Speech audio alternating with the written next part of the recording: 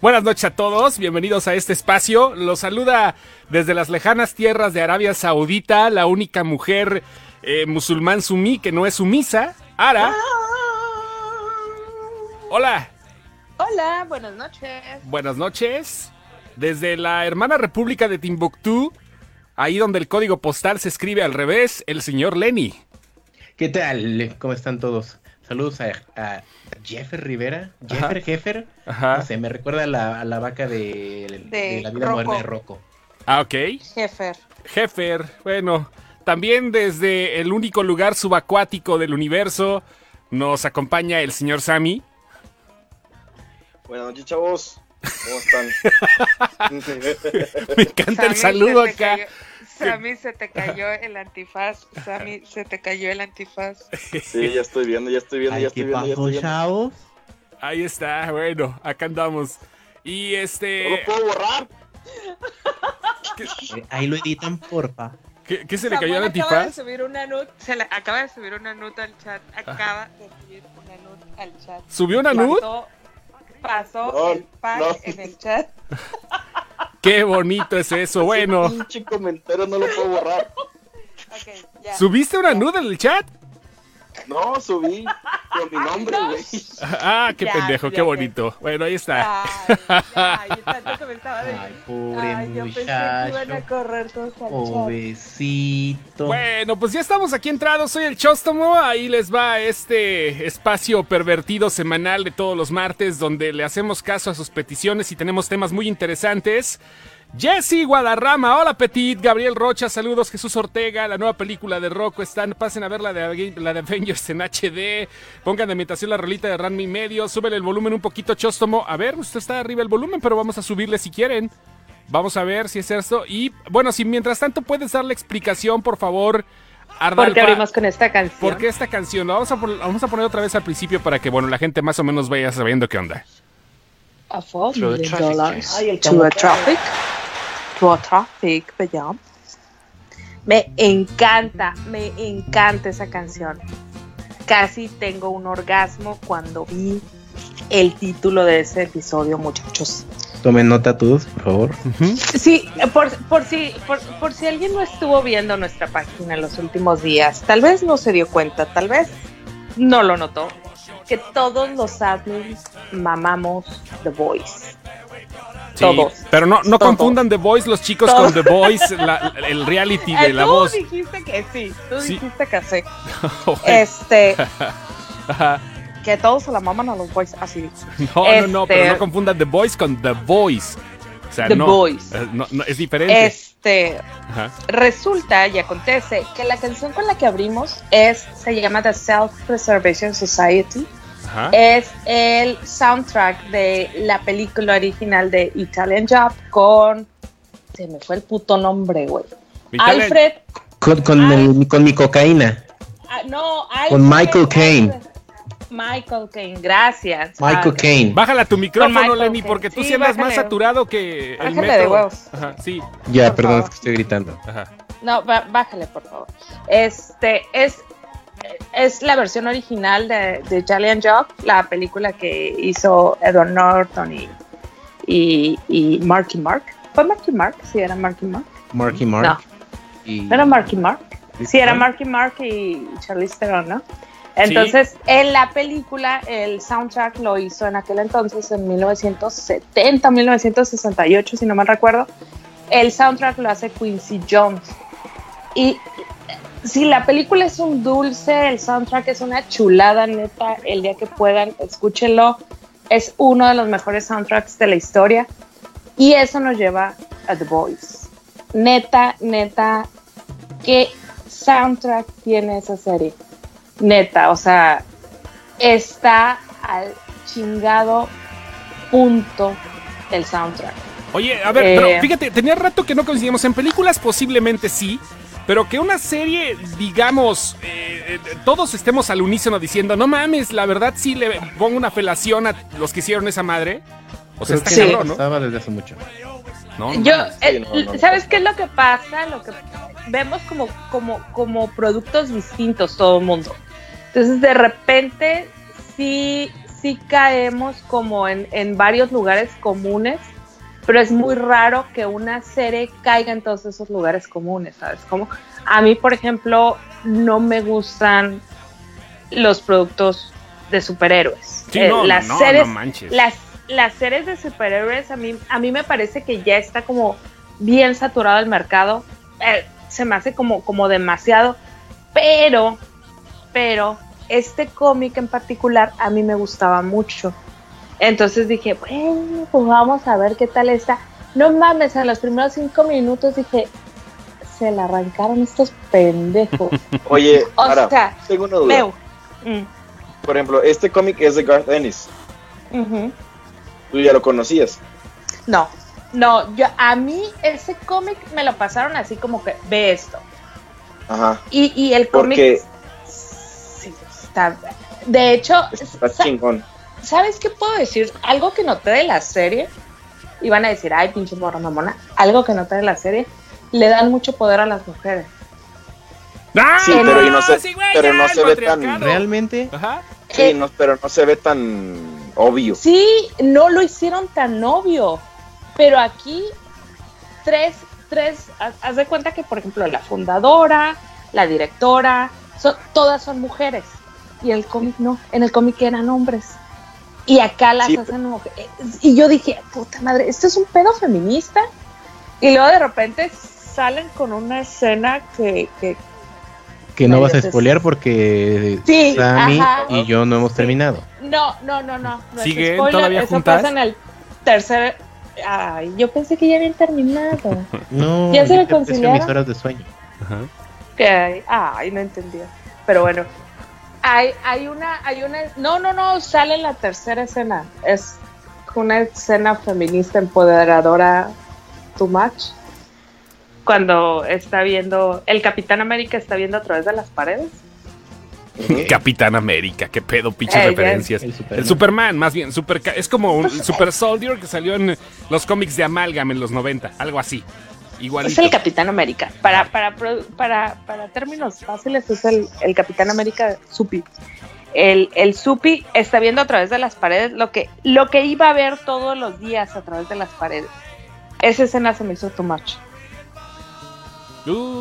Y todavía los que les falta ver ahorita estos muchachos. No, la verdad, desde mi punto de vista ya lo dijo nuestra querida y comiquera amiga Ara, que ella sí le gustan los cómics, pero no le gustan las películas ni las series de superhéroes porque se le hacen sobradas, ¿no? Y tiene toda la razón, en algún momento saturados, ¿no? Del mismo producto. Pero está bien hecho. Está bien hecho. Tiene fundamento con la historia, tiene todo. No es como Avengers, de que, sí, todas las viejas nos pusimos de acuerdo. Yo estaba en San Francisco y hasta Nueva York para estar en la pinche toma, o sea, no. Exactamente. O sea, el hecho que aquí como que la vieja que cree que maneja todos los hilos es una mujer, está muy padre el detalle. Está muy bien hecho, la verdad. Y cómo le roban el detalle también está ahí medio. Al final, no al final de la serie, sino al final realmente te conlleva toda una realidad social que realmente estamos viviendo. Está muy padre la premisa social que le están metiendo a la serie, la jiribilla esa de realmente... La crítica social al estilo Watchmen en su momento. Exacto. Oye, pero yo tengo eso de que te iba a decir del cómic. En el cómic, yo la verdad no lo conozco, pero sí he leído todo Preacher antes de que saliera. Ajá. La serie. Entonces ahí, a mí no me gusta la serie de Preacher. El cómic me mama. Pero la serie no me gustó por ciertas cosas que han hecho, la verdad. Se me hace entre media buena a X. Pero, por ejemplo, el personaje de Tulip en la serie está súper feminista, súper poderosa y la chingada. Y es muy a huevo. O sea, de que creo que en un capítulo creo que se toma un pinche helicóptero, una mamá así. O sea, para que te des una idea de qué tan cabrona la pusieron. Y en el cómic tú ves como ella empieza siendo, la neta, una pendeja.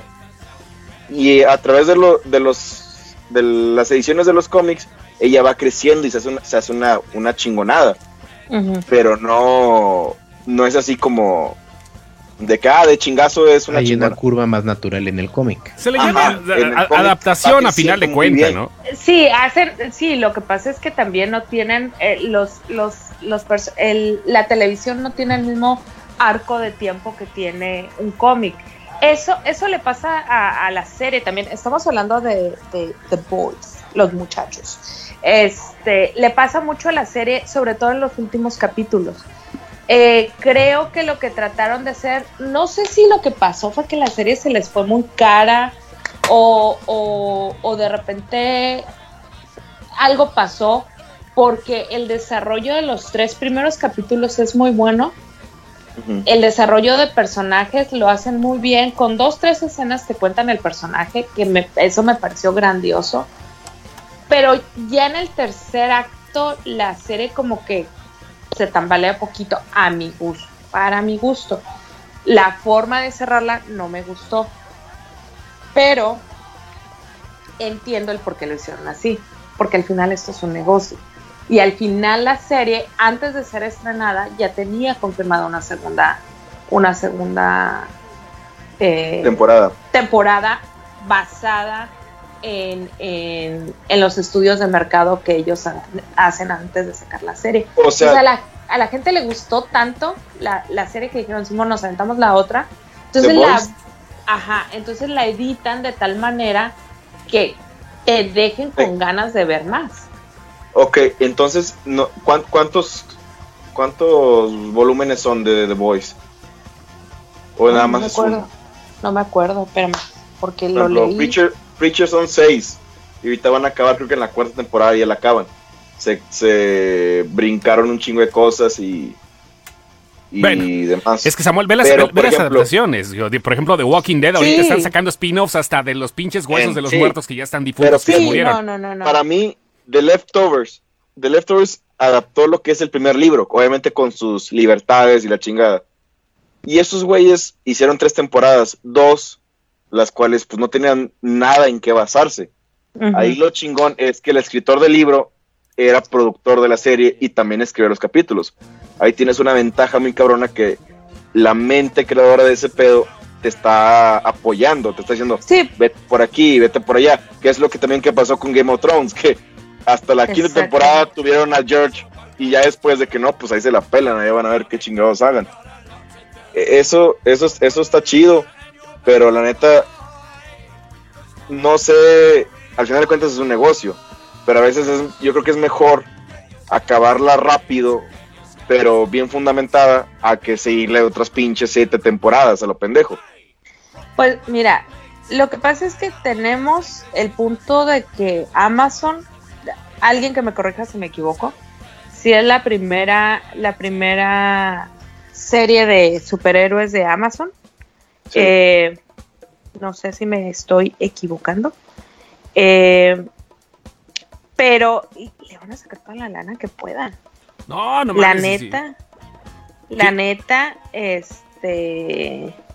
le van a sacar absolutamente todo lo que puedan.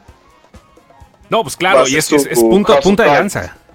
¿Y sabes cuál es la otra punta? ¿Sabes cuál es la otra punta de lanza de Amazon, además de la nueva temporada de Jack Ryan? Va a ser la serie con la cara Melevine y Orlando Bloom. Sí. La de Carnival. Carnival, exactamente. Carnival Row. Sí. Esa serie también va a ser muy fuerte para Amazon. Y va a crear Oye, también... la de His Dark Materials no era de Amazon también. No, es de HBO, es de BBC y la van a transmitir por HBO. Ah, exactamente. Ok. Ajá, sí, exactamente. His Dark Materials empieza ya. Y pero sí es de HBO. Esa la otra semana, ¿no? Y también también empieza Watchmen, güey. Estamos aquí saturados otra vez de pinches series. ¿Y sabes qué es lo peor? Sí, que la están haciendo chingón. Aprovechar el verano. No mames. Bienvenido a la era dorada de la televisión. Sí, la era dorada, no mames. Mira, aquí dice Arturo Alcántara. ¿Cuándo hemos tenido tantas series tan chidas en tan poco tiempo? A mí yo no ya me corrigieron. Sí, es cierto lo que dice Arturo Alcántara. The Tick fue la primera de superhéroes de Amazon. Sí. Era una comedia y era una farsa. Ajá. Pero The Boys no está así como que muy lejos de ser una farsa siendo también una crítica, ¿no? Porque a mí eso fue lo que me encantó, la crítica social que hace la serie. Me parece de aquel lado lo increíble, desde el papá del protagonista, la mamá de Starlight. Sí, o sea, todo, o sea, yo por ejemplo la mamá sí veo que es una crítica social a estas mamás que traen a sus hijas en todos los pageants. Como pageants, la mamá de Lucero. Ajá, sí, o sea, al final era la mamá de Starlight.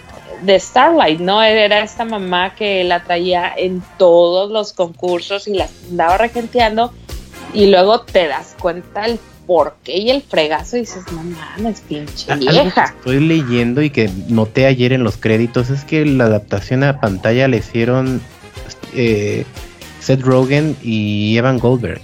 Sí, de hecho ellos... Igual que Preacher. Ellos tienen equipo con Garth Ennis. Sí, no, claro. Por eso mi duda de por qué está tan chingona esta. Y con Preacher sí tuvieron... Bueno, también entendiendo que AMC no permite ciertas cosas. Y aquí a Amazon sí les dijeron, ¿saben qué? Hagan lo que quieran, que es lo más probable que haya pasado. Y aparte porque Amazon también no ha tenido el punch que necesita para poder hacerle pelea siquiera a los demás sistemas de streaming. Oye, pero fíjate que eso lo veo más en México, porque en Estados Unidos sí es un poquito más común que aquí de aventarse algo en Amazon Prime, o sea... no, sí, pero es cierto lo que dice Lenny, o sea, Amazon no ha sacado el producto, no ha sacado su Game of Thrones, no ha sacado su House of Cards. La serie que todo el mundo esté viendo, todavía no la tiene. No, bueno, falta. No. Bueno, The Voice creo que por ahí va. El único problema con The Voice, que es ventaja, es que es explícita 100%. Ves madrazos, sí, ves pelos, ves chichis, ves las nalgas de Karl Urban por si a alguien le interesa. Grandes efectos especiales. Efectos especiales buenísimos que están no se ven, no se ven tan fácil en una serie de televisión. La mayoría son una babosada, los que vemos en series de televisión. También cuánto tardaron en hacer la temporada, tuvieron mucho tiempo para efectos, tuvieron mucho tiempo para producción. Eso también no es spoiler porque sale en el tráiler para que no empiecen con sus heladas. Esto no es spoiler. La muerte de la novia es una poesía. Sí. Una verdadera poesía, esa escena. Es la forma en que retratan la muerte, porque sabes que murió, sabes cómo murió, y lo único que ves es sus manos. Las sus manos. Manitas, sus manos. No mames. O sea, en ese momento es donde se decide si la vas a ver o no. Así sí, ya desde ahí. Por eso lanzaron todo el principio. Yo me decidí desde el tráiler. O sea, el primero que sacaron hace como 4 meses, no 4 o 5. Y dije, se ve chida. Pero el último que sacaron con la canción de Spice Girls, yo me quedé que chingado. Qué buen pinche tráiler. La neta, o sea, ya me tienen ahí viendo la serie. Para los que no, para los que están viendo también, ya está la segunda temporada preparándose, ¿eh? Ya sin problemas la segunda temporada viene. Para que no se vayan a quedar ahí. Es que habrá continuación o no. Amazon dijo a la goma. Al fin Jeff Bezos o Bezos es el más rico de Bezos. No creo que salga es el spin-off. Ajá. Pero hubo un pequeño guiño ahí en los episodios. Sí. El spin-off en los cómics se llama Herogasm. Es como el orgasmo de los héroes. Ok. Y habla precisamente de toda la parte sexual cuando no están salvando al mundo. Pues el rollo supongo que es con Aquaman, ¿no? El pedo. Con Deep. Y nos dice Deep. Alberto Quintana que hay una de dioses muy buena que tiene muy buenas críticas. No, nunca dijimos que Amazon no tenga buenas series, tiene muy buenas series. Tiene a Marvelous Mrs. Maisel. Me ha aventado un chorro de series que les han dado premios. Que la gente los ha visto, o sea, sí, al final es un negocio y siguen ahí porque es un negocio. La gente los ha visto, les han dado premios, las han extendido, todo este tipo de rollos, pero todavía no conectan un hitazo que sí, HBO ya lo tenía. Todavía no hay un home run. Sí, HBO ya lo tenía desde Sex and the City, ya lo tenía con Big Love, ya lo tenía con The Sopranos, tenía The Sopranos, Six Feet Under. O sea, ya traen una serie de productos que Game of Thrones lo único que hace, lo que hace diferente a Game of Thrones en que ellos llegan ya en la era de las redes sociales. Oigan, ahorita o sea, ya llegan.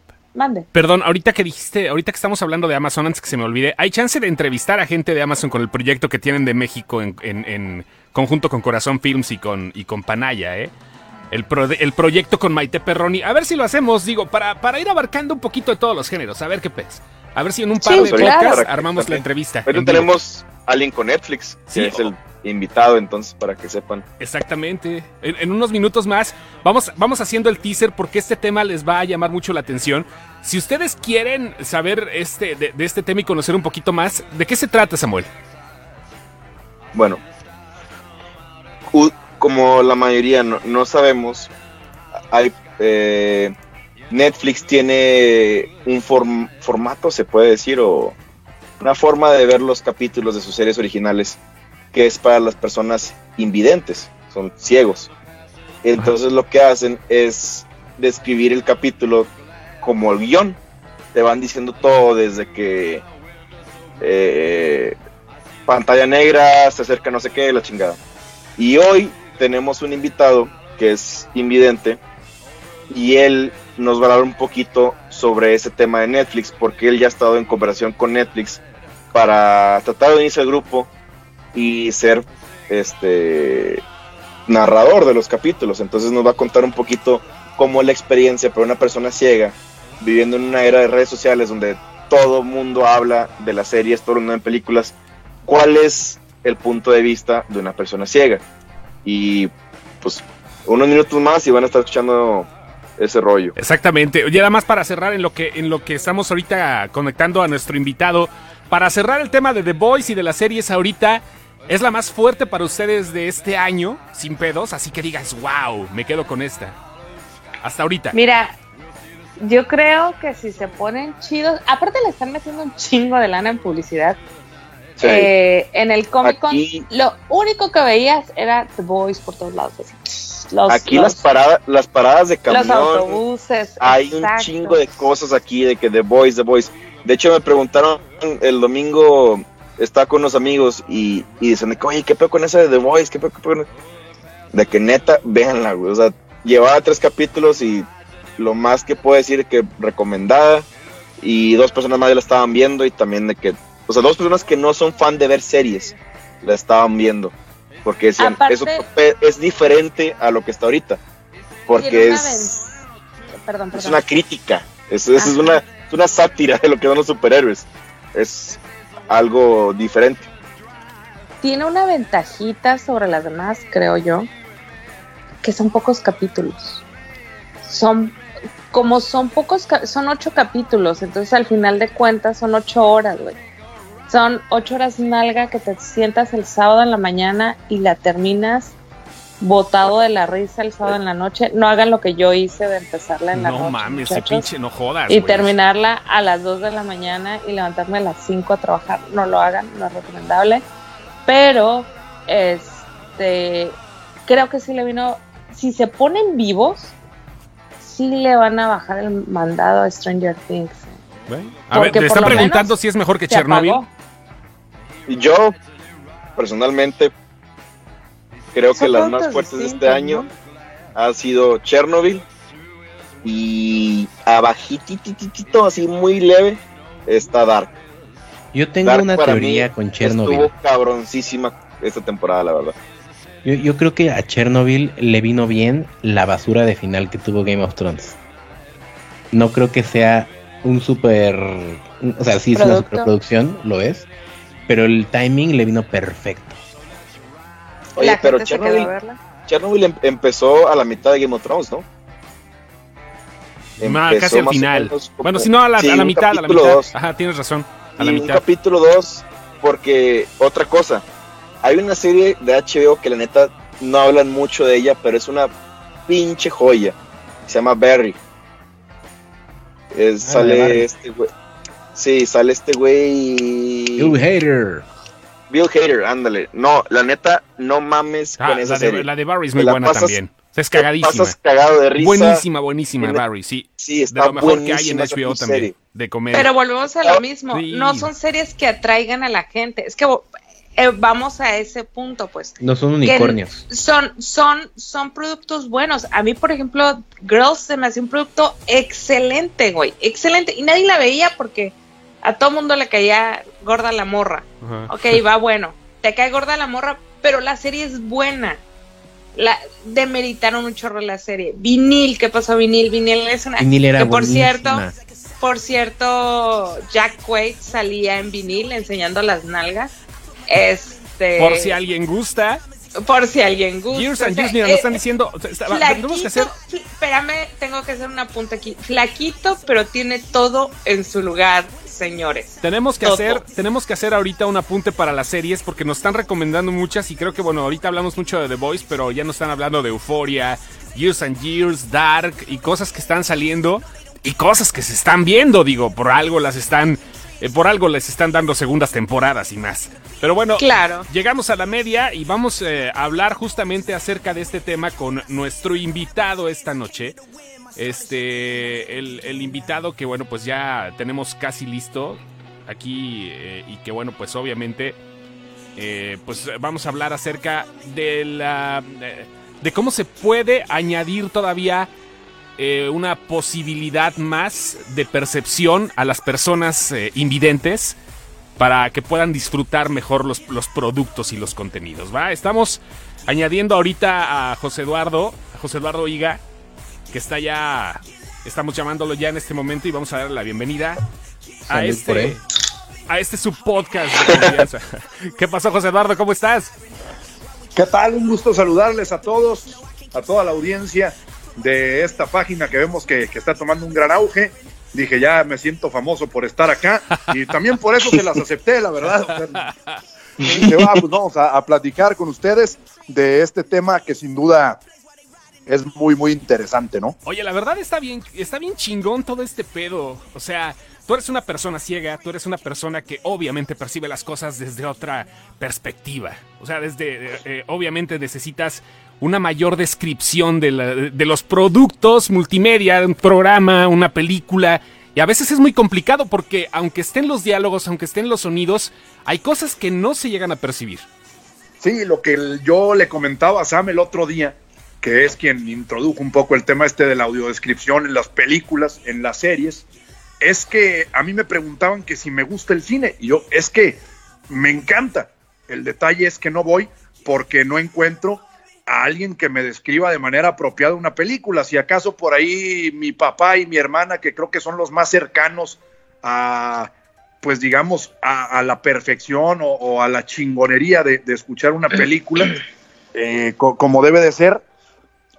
Pero de ahí en fuera, pues cuando alguien me invita al cine y demás cuestiones, termina uno hasta faltando el respeto, comiendo sus palomas, ¿no? Y ya desconectándose con la película, porque llega un momento donde la descripción que amablemente te hace quien te acompaña, pues no llega a ser suficiente, te pierdes de tanto, pues digamos, de tantas situaciones visuales que hay dentro de una película y terminas por abandonarla, ¿no? Definitivamente. Entonces, esta idea de la audiodescripción, que no es más que güeyes que hacen una labor espectacular haciendo guiones y otro narrador diciéndote como una forma alternativa, digamos, tú seleccionas los subtítulos y todo esto a la hora de configurar tu serie, y hay otra que viene ahí que dice audio descriptivo.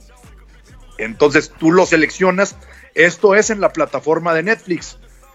Tú lo seleccionas y ahí te viene la opción de audiodescripción. Entonces es fabulosa porque te va diciendo todos los movimientos de los personajes, hasta lo que para alguien visual sería normal, que luego a lo mejor no te explica, ellos sí lo hacen. Entonces no pierdes absolutamente ningún detalle de la serie. Si luego de pronto te llegas a avionar, ¿no?, a malviajar con la serie, pues le puedes regresar, o con la película, y dices, ay cabrón, ya esto no lo entendí, déjame, le regreso, y entonces ahí donde vuelvo a tomar el contexto, cosa que luego tampoco ocurre en el cine, ¿no? Yo creo que el cine se ha vuelto una experiencia fascinante para mí desde que se introdujo esto, porque pues se vuelven como los libros, ¿no? Empieza uno con series bastante fáciles, con series que en teoría no demandan una gran trama ni tantas cuestiones visuales, para luego poder introducirte en cosas más complicadas, ¿no? La audiodescripción, los cines con audiodescripción, hablando directamente de la pantalla grande, de llegar a un recinto donde se proyecten películas,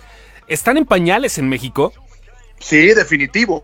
En España hay te voy a introducir un poco en la cuestión esta de la audiodescripción. Hay una asociación muy poderosa en España que se llama ONCE, que es la Organización Nacional de Ciegos Españoles, así se titula.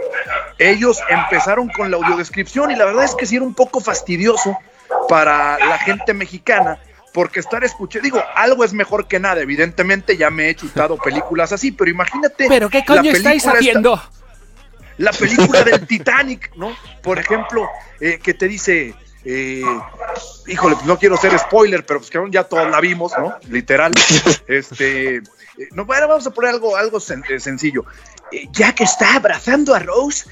Dices, güey, pues al final de cuentas te termina resultando un poco fastidioso, porque los españoles, digo, yo estuve un tiempo allá y los respeto y los amo, pero para estas cuestiones del doblaje luego hacen el mismo tono cuando te están vendiendo una audiodescripción que una situación de alguna enfermedad, ¿no? O sea, tú escuchas una audiodescripción diciéndote, Jack está abrazando a Rose ya mejor no les digo por dónde, sí, pero le está abrazando. Y uno termina escuchando en la cuestión de un anuncio de radio promocionando el cáncer, el mismo tono, ¿no? Ayuda a las personas con cáncer. Entonces parece que nos estamos cagando de la risa de todo, cuando no es así. Entonces y flipa, y no flipa, y todo eso. ¿Nos puedes dar un ejemplo de cuál es el tono adecuado para describir? Bueno, por ejemplo, pues lo que hemos visto en Netflix, que ha sido algo espectacular, que muchas veces ha sido con el doblaje latinoamericano, que no lo digo yo, está comprobado que es uno de los mejores doblajes y locuciones en el mundo, pues se hace con un tono bastante amigable, ¿no? No sé, vamos a poner la serie de Club de Cuervos. Es un ejemplo, pues ya ojalá que les paguen, muchachos, por hablar de ella. Ajá. Pero bueno, por ejemplo, te dicen, Chava Iglesias está sentado frente a su hermana Isabel, ¿no? Entonces es un tono muy, muy amigable que no llega a hartarte. Muy neutro. Sí, neutral. Es correcto, o sea, si tú eres un tipo visual, quizá porque no estés acostumbrado, pues sí te llegues a hartar de ver una serie con un ciego, ¿no? Al final de cuentas, eso es lo que se trata de evitar y de, pues, que haya inclusión, de tal manera que si tú estás, pues, con tu chava o la madre, tú puedas ver la serie y ella también a tu lado y esté con padre, ¿no? Como decimos acá en el norte, poca madre allá en el DF. Sí he estudiado, muchachos, allá de donde ustedes son. Bueno, y total, bueno, pues ese es el detalle un poco que presentan estas descripciones. Se hicieron primero en España, se introduce esta situación y después es que Netflix pues decide adoptarlo ya para sus series, un trabajo obviamente mucho más titánico, mucho más complicado por lo largo, por tantas situaciones visuales, y ahora que hablas de la pantalla grande, en España algunas películas cuentan con eso. Tú vas al cine con una aplicación de tu celular, es una especie como del Shazam, no sé si han visto esta aplicación. Sí, claro, para encontrar las canciones. La música. Bueno, tú pones el sonido de la película que estás viendo en el cine y se sincroniza con una base de datos de audiodescripciones que ya están. O sea, eso es maravilloso. El detalle luego es que, pues si las películas, evidentemente, como en el cine, pues todas son nuevas, ¿no? Pues luego llega a haber mucho pedo de que si está disponible, si no está. Ajá. Entonces, algo que para un ciego tendría que ser fascinante, porque ir al cine y escuchar valga la expresión, escuchar los sonidos maravillosos, la acústica que hay en una sala de cine, pues se vuelve algo, lo voy a decir así porque a ustedes les vale queso, se vuelve algo orgásmico, ¿no? En ese sentido. Sí, entonces estaba pensando ahorita que dijiste orgásmico, estaba pensando, o sea, ¿qué pasa, por ejemplo, con las escenas eróticas y la autodescripción? ¿Cómo es el pedo? Sí, pues vaya, uno escucha los sonidos propios del acto. ¿No?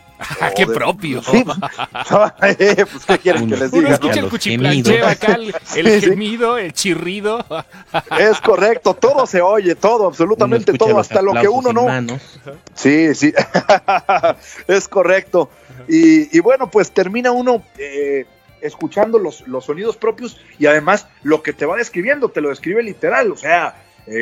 le está bajando todo y le está tocando la vagina, literal así es, o sea, digo, sí, tiene que no ser, hay que hablar correctamente, o sea, así es, y es maravilloso porque luego también se quita uno muchos tabúes de la cabeza, o sea, qué bueno que alguien te describa las cosas como en realidad están sucediendo, o sea, he escuchado escenas, pues, que en teoría son bastante, ¿cómo puedo decir?, complicadas, pero que te dicen, le chupó esto y le chupó, y te dice todo, y es algo maravilloso.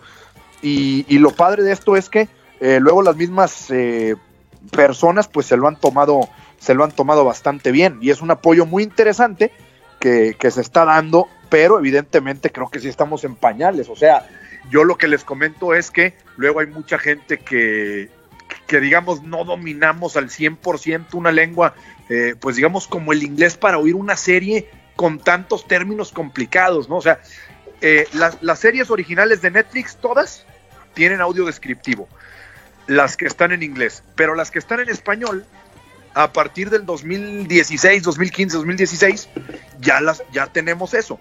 Pero digamos, yo a la tarea que convoco, ¿no? Salud. Sí. Salud.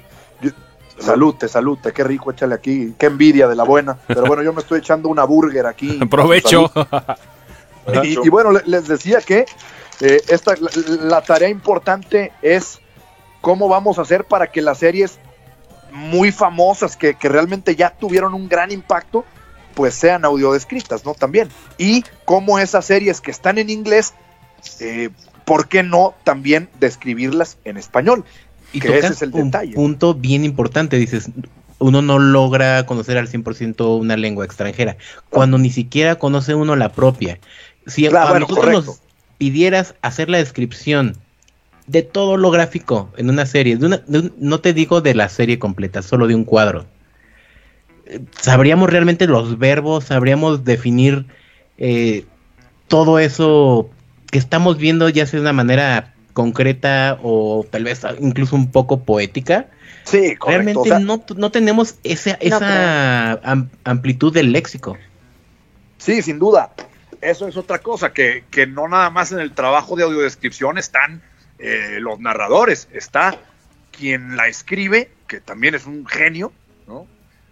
Y pues evidentemente el que lo narra, para no hacer tediosa la escucha de una serie. Es decir, yo por ejemplo con mi hermana le digo, oye, vamos a ver, la que está muy de moda ahora, La Casa de Papel, ¿no? Entonces como ya trae audiodescripción, pues ya la ve conmigo, y es fabuloso, ya no se tiene que estar chutando, explicándome cosas, para que luego le diga, güey, no le entendía la serie, cosa que me ha pasado con películas, que se avienta una chinga explicándome, para que luego le diga, güey, pues la verdad no le entendí, muchas gracias. Samuel, ¿puedes dejar las pinches papitas? Perdónale, o es Sara la que está tragando ahí, no sé quién sea.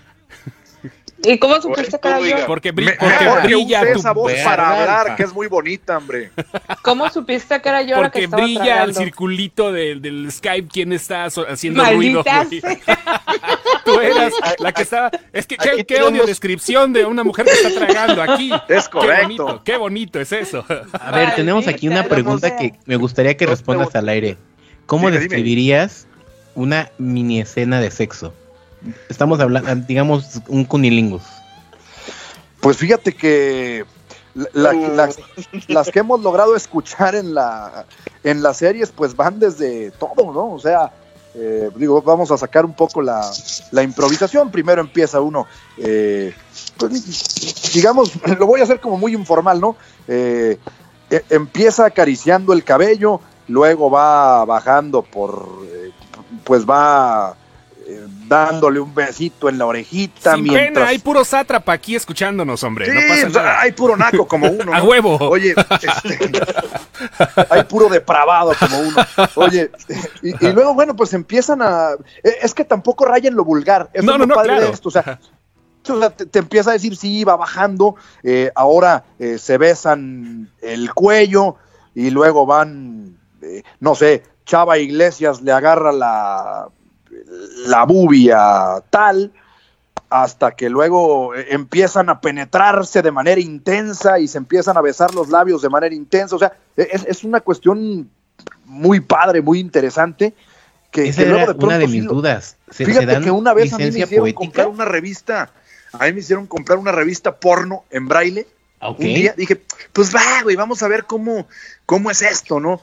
A ver si realmente me llega a aprender. Y no, digo, la realidad de las cosas es que nada ha logrado, pues digamos, ese tipo de efectos. En las películas, en las series audiodescriptivas, evidentemente tampoco, pero sí han logrado que te metas mucho más en el papel, ¿no? Algo así como lo que hace Ara con las papas, que dicen que está audio antojando las audiopapas. Exactamente, y sin patrocinio ya ni ven nada. Que sí se puede, ya ven que sí se puede escuchar una fotografía, muchachos. El otro día yo les decía que sí se podía. Entonces ya les enseñé un comercial de papas audible. Pues no, papas. Oye, pues pásalo. A ver. Una duda. Aquí preguntan, ¿cuál es tu serie favorita?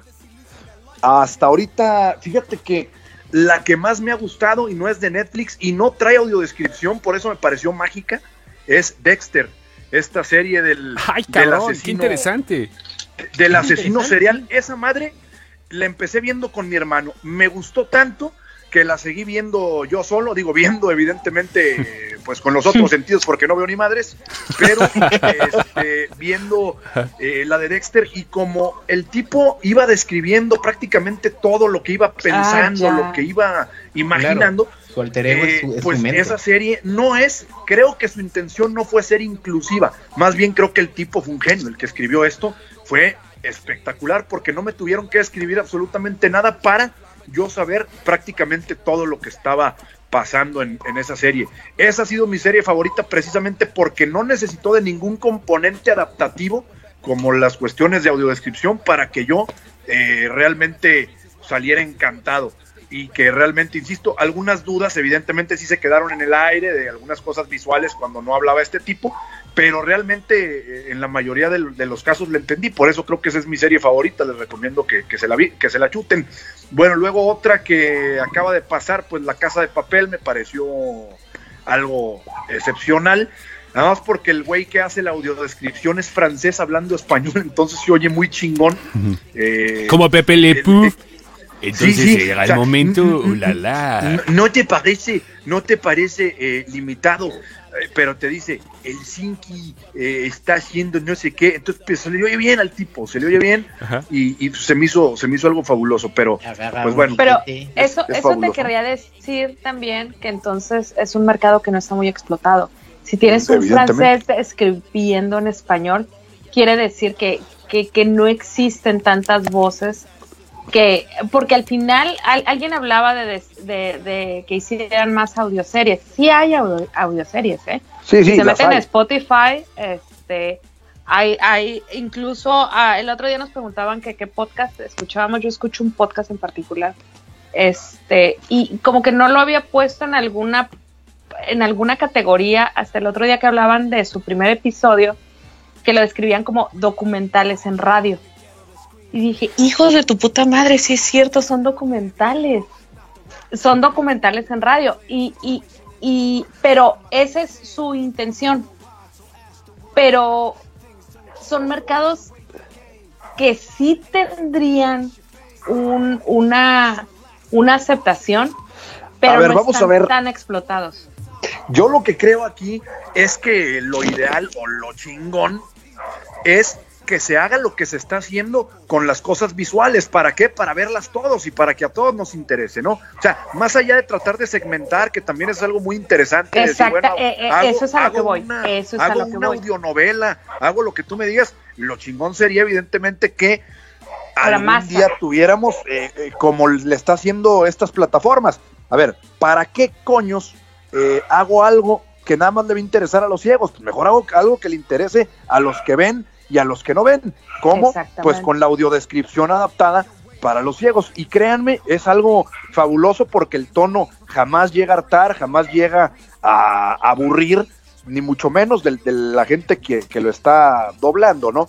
Claro, hay unos que son más buenos que otros, pero es muy interesante. Si ustedes tienen Netflix, alguna serie original, ya sea en inglés o en español, chequenla en sus opciones de programación y pónganle audiodescripción y véanla un rato para que pues más o menos se den una idea de cómo funciona esto. Ahora, comentaban algo bien interesante, la tarea es, como dices tú, hay muy pocas voces. Yo he contactado a Netflix sin un real éxito todavía, y les digo, oye, cabrón, pues si tienes series como, pues no sé, la verdad no se me viene ahorita una famosa de Netflix, Stranger Things, ¿no? Por poner un ejemplo, alguna que esté en inglés ya audio descrita, que me han dicho, es que vela, está buenísima. Si yo sé inglés, que a toda madre, pero si, digamos, hay series muy complicadas también de términos y todo eso, si muy a huevo les entiendo en español, pues imagínense ahora lo que va a hacer en inglés. Entonces les dices, yo te ayudo a hacer las narraciones, yo soy comunicólogo, a mí me apasiona la locución, la narración, todo este tipo de cosas. Entonces, una, haría lo que me gusta, y dos, ayudaría a un chingo de gente haciendo lo que amo, ¿no?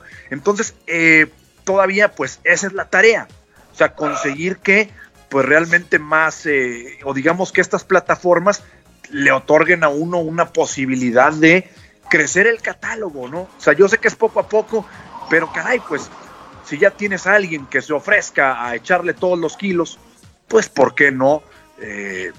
Pues, digamos, tomar a mucha gente, que seguro la hay, debe haber demasiada gente con la misma inquietud que la mía, porque yo digo, pues yo quiero ver Game of Thrones, ¿no? Claro, que toda mi gente me dice, es que está buenísima, vela, y vamos a poner el ejemplo de una de Netflix, Merlí, que toda mi familia me dice, está muy buena, y la audiodescripción nada más está en catalán. Entonces dices, oye, pues, ¿y la de español qué pedo? O sea, hay mucha gente de este lado del charco que pues que le gustaría que también estuviera en español. Te digo, porque si muy apenas le entiendes en tu idioma natal, pues imagínate que te la pongan en otro. Lo ideal sería que no solamente, bueno, por lo menos Netflix sí está costando un poco de trabajo, pero lo está haciendo. Las otras plataformas de streaming todavía no se ve que lo estén haciendo tampoco. ABC, bueno, ABC sí tiene... Ajá. Bueno, sí, pero me refiero... Sí, en español. En español. No, en español. Tienen audio descriptivo en español. Ajá. Bueno, las pues series, otra alternativa. Las series ya tienen hace como 2 años empezaron con su canal con subtítulos en español, y hace como, ¿qué será? 1 año tal vez empezaron con la audiodescripción en español también. Pero ahora, si le pegas por las alianzas que traen.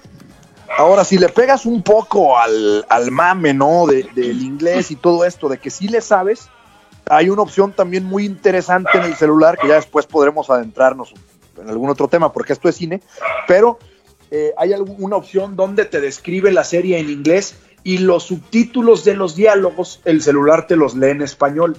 Entonces también, pues es una situación muy interesante que si le pegas un poquito al English, puedes solventar una serie, ¿no? Pero luego, pues obviamente sí se vuelve un poco más complicado, ¿no? Pero digo, ya opciones las hay, pero creo que sí nos queda mucho trabajo por recorrer, sobre todo en el mercado español, porque la verdad con las series en inglés sí se han puesto las pilas de una manera importante, pero luego dices, oye, a ver, a mí se me antoja ver esta serie que ya está audiodescrita en inglés, pero en español, y resulta que no la tenemos. Bien interesante, y obviamente hablando que, ok, es algo del cine, como lo saben todos, esta página y el podcast, pero hablando de la autodescripción, puede funcionar para cualquier otra cosa, ¿no? El deporte, por ejemplo, sí, claro. Vaya, hay infinidad de cosas que podrían funcionar para que las personas invidentes puedan disfrutar todavía más el entorno. Correcto. Yo, por ejemplo, a mí me gusta mucho el deporte precisamente por eso, porque lleva una gran dosis narrativa, te van diciendo lo que va pasando en las jugadas, entonces, pues se desboca la emoción. O sea, realmente si hay algo que te causa escuchar un deporte, y eso mismo quisiera que me cause el cine, porque insisto, escuchar el sonido de una sala de cine es maravilloso, pero pues luego no vamos porque a la media hora te desconectas de la película, ¿no? Y también es una hueva que la gente que te la está explicando le termines diciendo, no, güey, ya no me expliques, me da hueva, ya estuvo. o que no falten los mamones en el cine también, ¿no? Que pues, cállate y todo el pedo, pues sí. Sí, claro, eso se da muchísimo también, o sea, sí me ha tocado. Pero bueno, digo, es una tarea de todos los días y ojalá que se siga, pues que se siga incrementando, ¿no?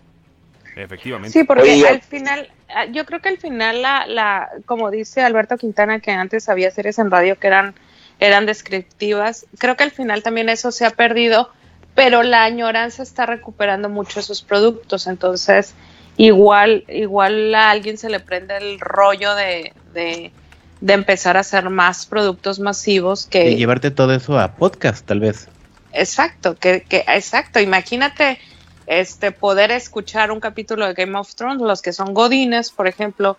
Yo escucho muchas cosas cuando estoy trabajando, es lo que hago. De hecho tengo un placer culpable, que es poner YouTube en series de asesinatos narradas en español europeo, habladas en español europeo. Tengo ese desmadre de estarlas escuchando todo el día. Entonces, oye, pues pásalas, ¿no? Sí, claro, en YouTube lo que encuentras pero es el doblaje español. No sé por qué me encanta escucharlas así. Entonces, creo que así como a mí me gusta, porque me gusta estar trabajando escuchando algo con ruido de fondo al final, ¿no? Entonces, creo que sí hay un mercado. Hay un mercado, como tú dices, sería un mercado masivo. Series en podcast sí hay, está diciendo Alberto Quintana, sí hay. De hecho, incluso a un muchacho le abrieron un segundo juicio por una serie de podcast que hubo de asesinatos. El podcast narró el asesinato de una chica. Había un fulanito en la cárcel y Adnan se llama el muchacho. Y a raíz del podcast ellos lograron que se abriera un segundo juicio para él. Creo que sí salió, si no estoy equivocada, creo que ya salió precisamente por esta serie era una serie en podcast planteada de esta manera, ¿no? Era una serie de asesinatos en audio. Yo me fui muy atrás cuando me dijeron todo esto de la audiodescripción, pero creo que es probablemente la reacción pública más fuerte que ha habido a una serie o alguna descripción solo en audio.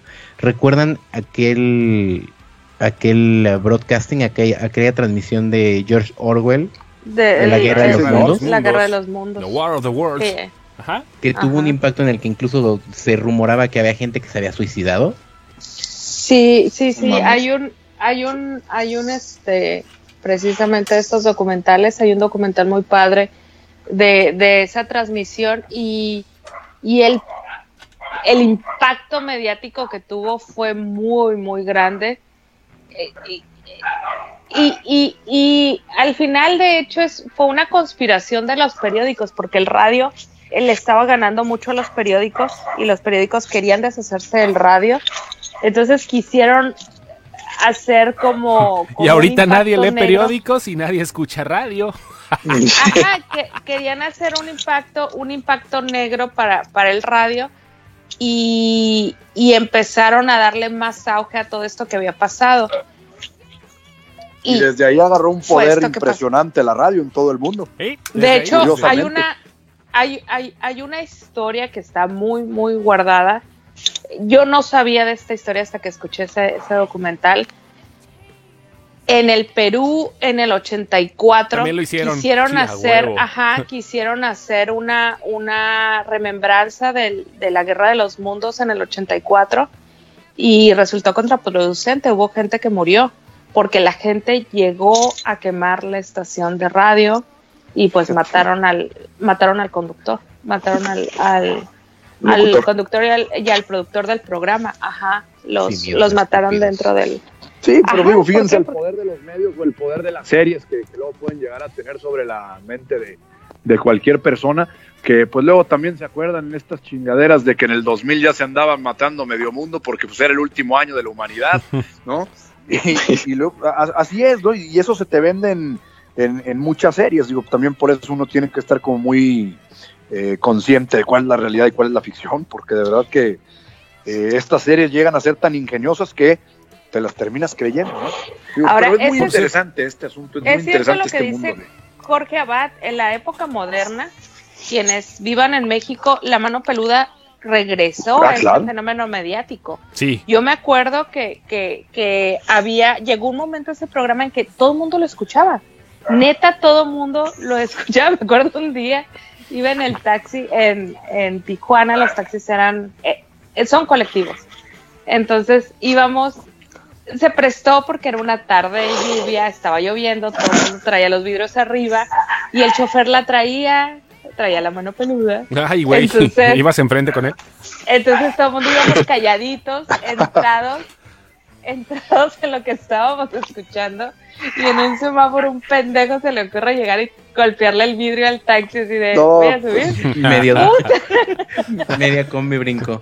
Bueno. No era combi, güey, era un carro. Era taxi colectivo, güey, es como el Uberpool de antes, güey. El Uberpool de antes, güey. Puta, pegamos un grito y luego dice el chofer, este pendejo nos espantó a todos, ¿verdad? ¿O fui el único?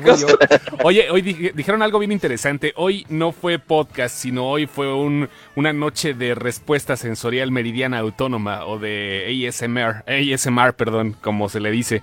Sí saben cuál es eso, ¿no? ¿De qué se trata eso?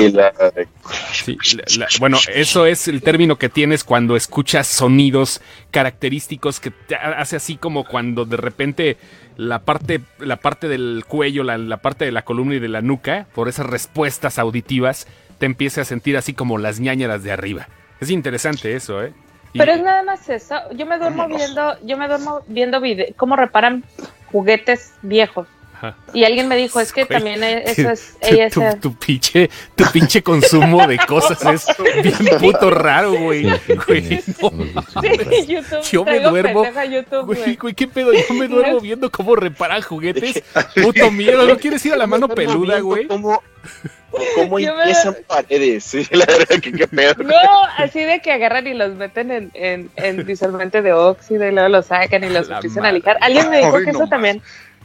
Alguien me dijo que eso es también... A mí me arrullan los videos de niños del Amazonas pescando con botellas, güey. Esa mamada, güey, también. Bueno. Pues ahí está.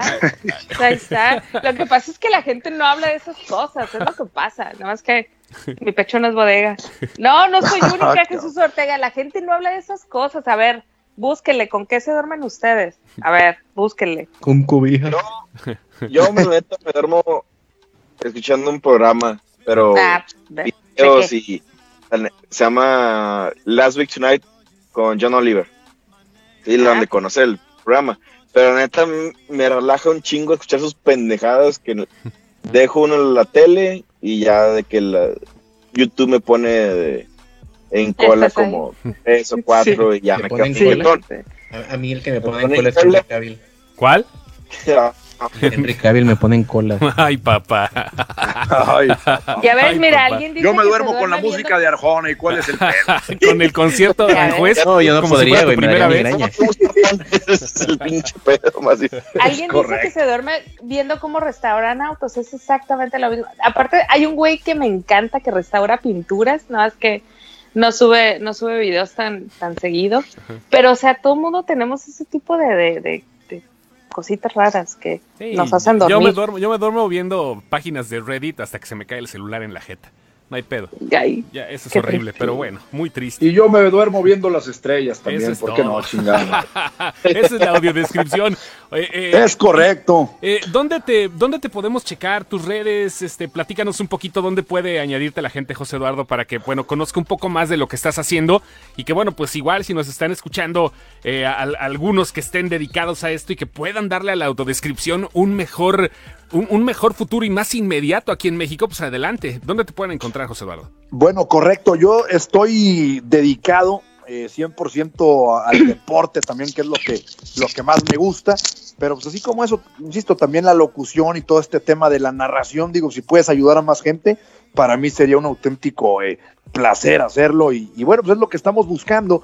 Estoy en Facebook como José Eduardo Higa, así búsquenme, y bueno, tengo una página donde de repente vamos a narrar el fútbol, el béisbol, desde un ángulo, pues digamos, de aficionado, como para esta parte de darme a conocer, ¿por qué no decirlo así? Yo me paso a los estadios y pues yo me pongo a narrar el partido porque se me da la gana, la verdad, ¿no? Sí. Digo, porque estoy aburrido, quiero narrar, quiero que la gente me conozca, me pongo a narrarlo y pues hemos tenido buenos resultados. Iga TV, que curiosamente no te ve, pero bueno, así búsquenle. Una vez se nos ocurrió el nombre y dije, está coquetón, pero y luego ya cuando se lo había puesto dije, puta, pues está bueno como para bromear, porque pues no los veo. Entonces, bueno, Iga TV, ahí en Facebook, pues para los que les guste un poquito esto del fucho y del béisbol, ¿no? También. Perfecto. Cuéntanos así poquito, más o menos, cómo es un programa tuyo, qué es lo que haces, qué es lo que...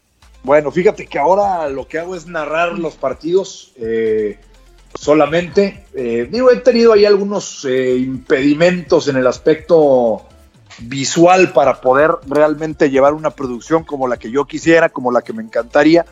Pero bueno, pues no la hacemos de pedo. ¿Qué hay disponible? Pues nos ponemos a narrar los partidos, ¿no? Entonces, pues me voy a los estadios y me pongo a narrar tanto fútbol como béisbol. Y eso es lo que hago. Luego también se preguntan cómo le hago para narrar si no lo estoy viendo. Bueno, pues es otra cosa que a mí me apasiona. Y yo voy escuchando la transmisión de radio, digamos, de los cronistas, y de ahí me voy basando y lo voy repitiendo. No repitiendo, con mis propias palabras, con mi estilo, pues lo voy construyendo y es algo maravilloso. Es algo que realmente me apasiona muchísimo también, ¿no? Y en esas andamos. Vamos a buscar plataformas de porno mexicano para que... Es correcto, también, hombre, unas hotlines, dicen que pagan bastante bien, ¿no? Ándale, igual, y si no, ahora sí que todo el campo está bien cañón, hay bastante trabajo.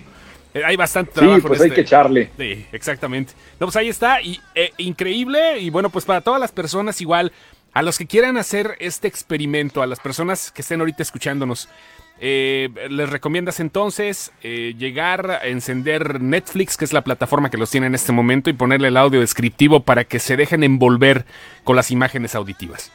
Así es fabuloso, la verdad se lo recomiendo. Con alguna serie, quizá para que experimenten con alguna serie que dijeran, bueno, si no la veo, pues no pasa nada, ¿no? Y van a ver cómo, pues luego llega a ser maravilloso. Yo también me he dormido escuchando estas series y es maravilloso.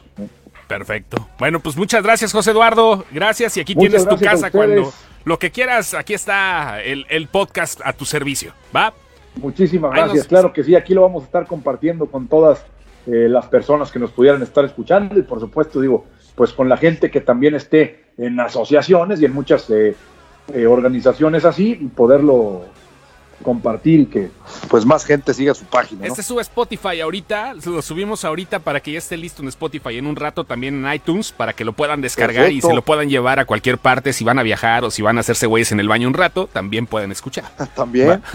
Va. Gracias, José Eduardo. Las voces están como, las voces están como muy sexys para que se vayan y se hagan güeyes en el baño. Exactamente, no, al contrario, van a tener un motivo más para estar haciéndose güeyes en el baño. Correcto. Gracias, José Eduardo. Así es. Muchas gracias a ustedes, un placer. Gracias, Sammy. Gracias. Salud, ese güey se me está chupando aquí. Don Lenny de Valk. Don Chosto, muchas gracias. Ahí está. Ardalfa, por todo. Nos vemos el próximo martes. El próximo martes aquí nos va a contar Sammy más secretos del cine. Y también Ardalfa, que que como cada 8 días aquí está al pie del cañón, ya se va a dormir ahorita viendo cómo reparan juguetes con ácido sulfúrico. Pásela chido. Exacto. Primero ven si tienen plomo, muchachos. Eso exactamente. Con cola loca. Con cola loca. Claro que no, así lo reparan en tu rancho, hombre. Ellos acá usan un sandblasting y todo el rollo para reparar. Ájele, bueno, vámonos con esto de Runaway, se llama Cherry Bomb. Pom, pom, pom. Nos despedimos con esto, ¿va? Bye. Bye.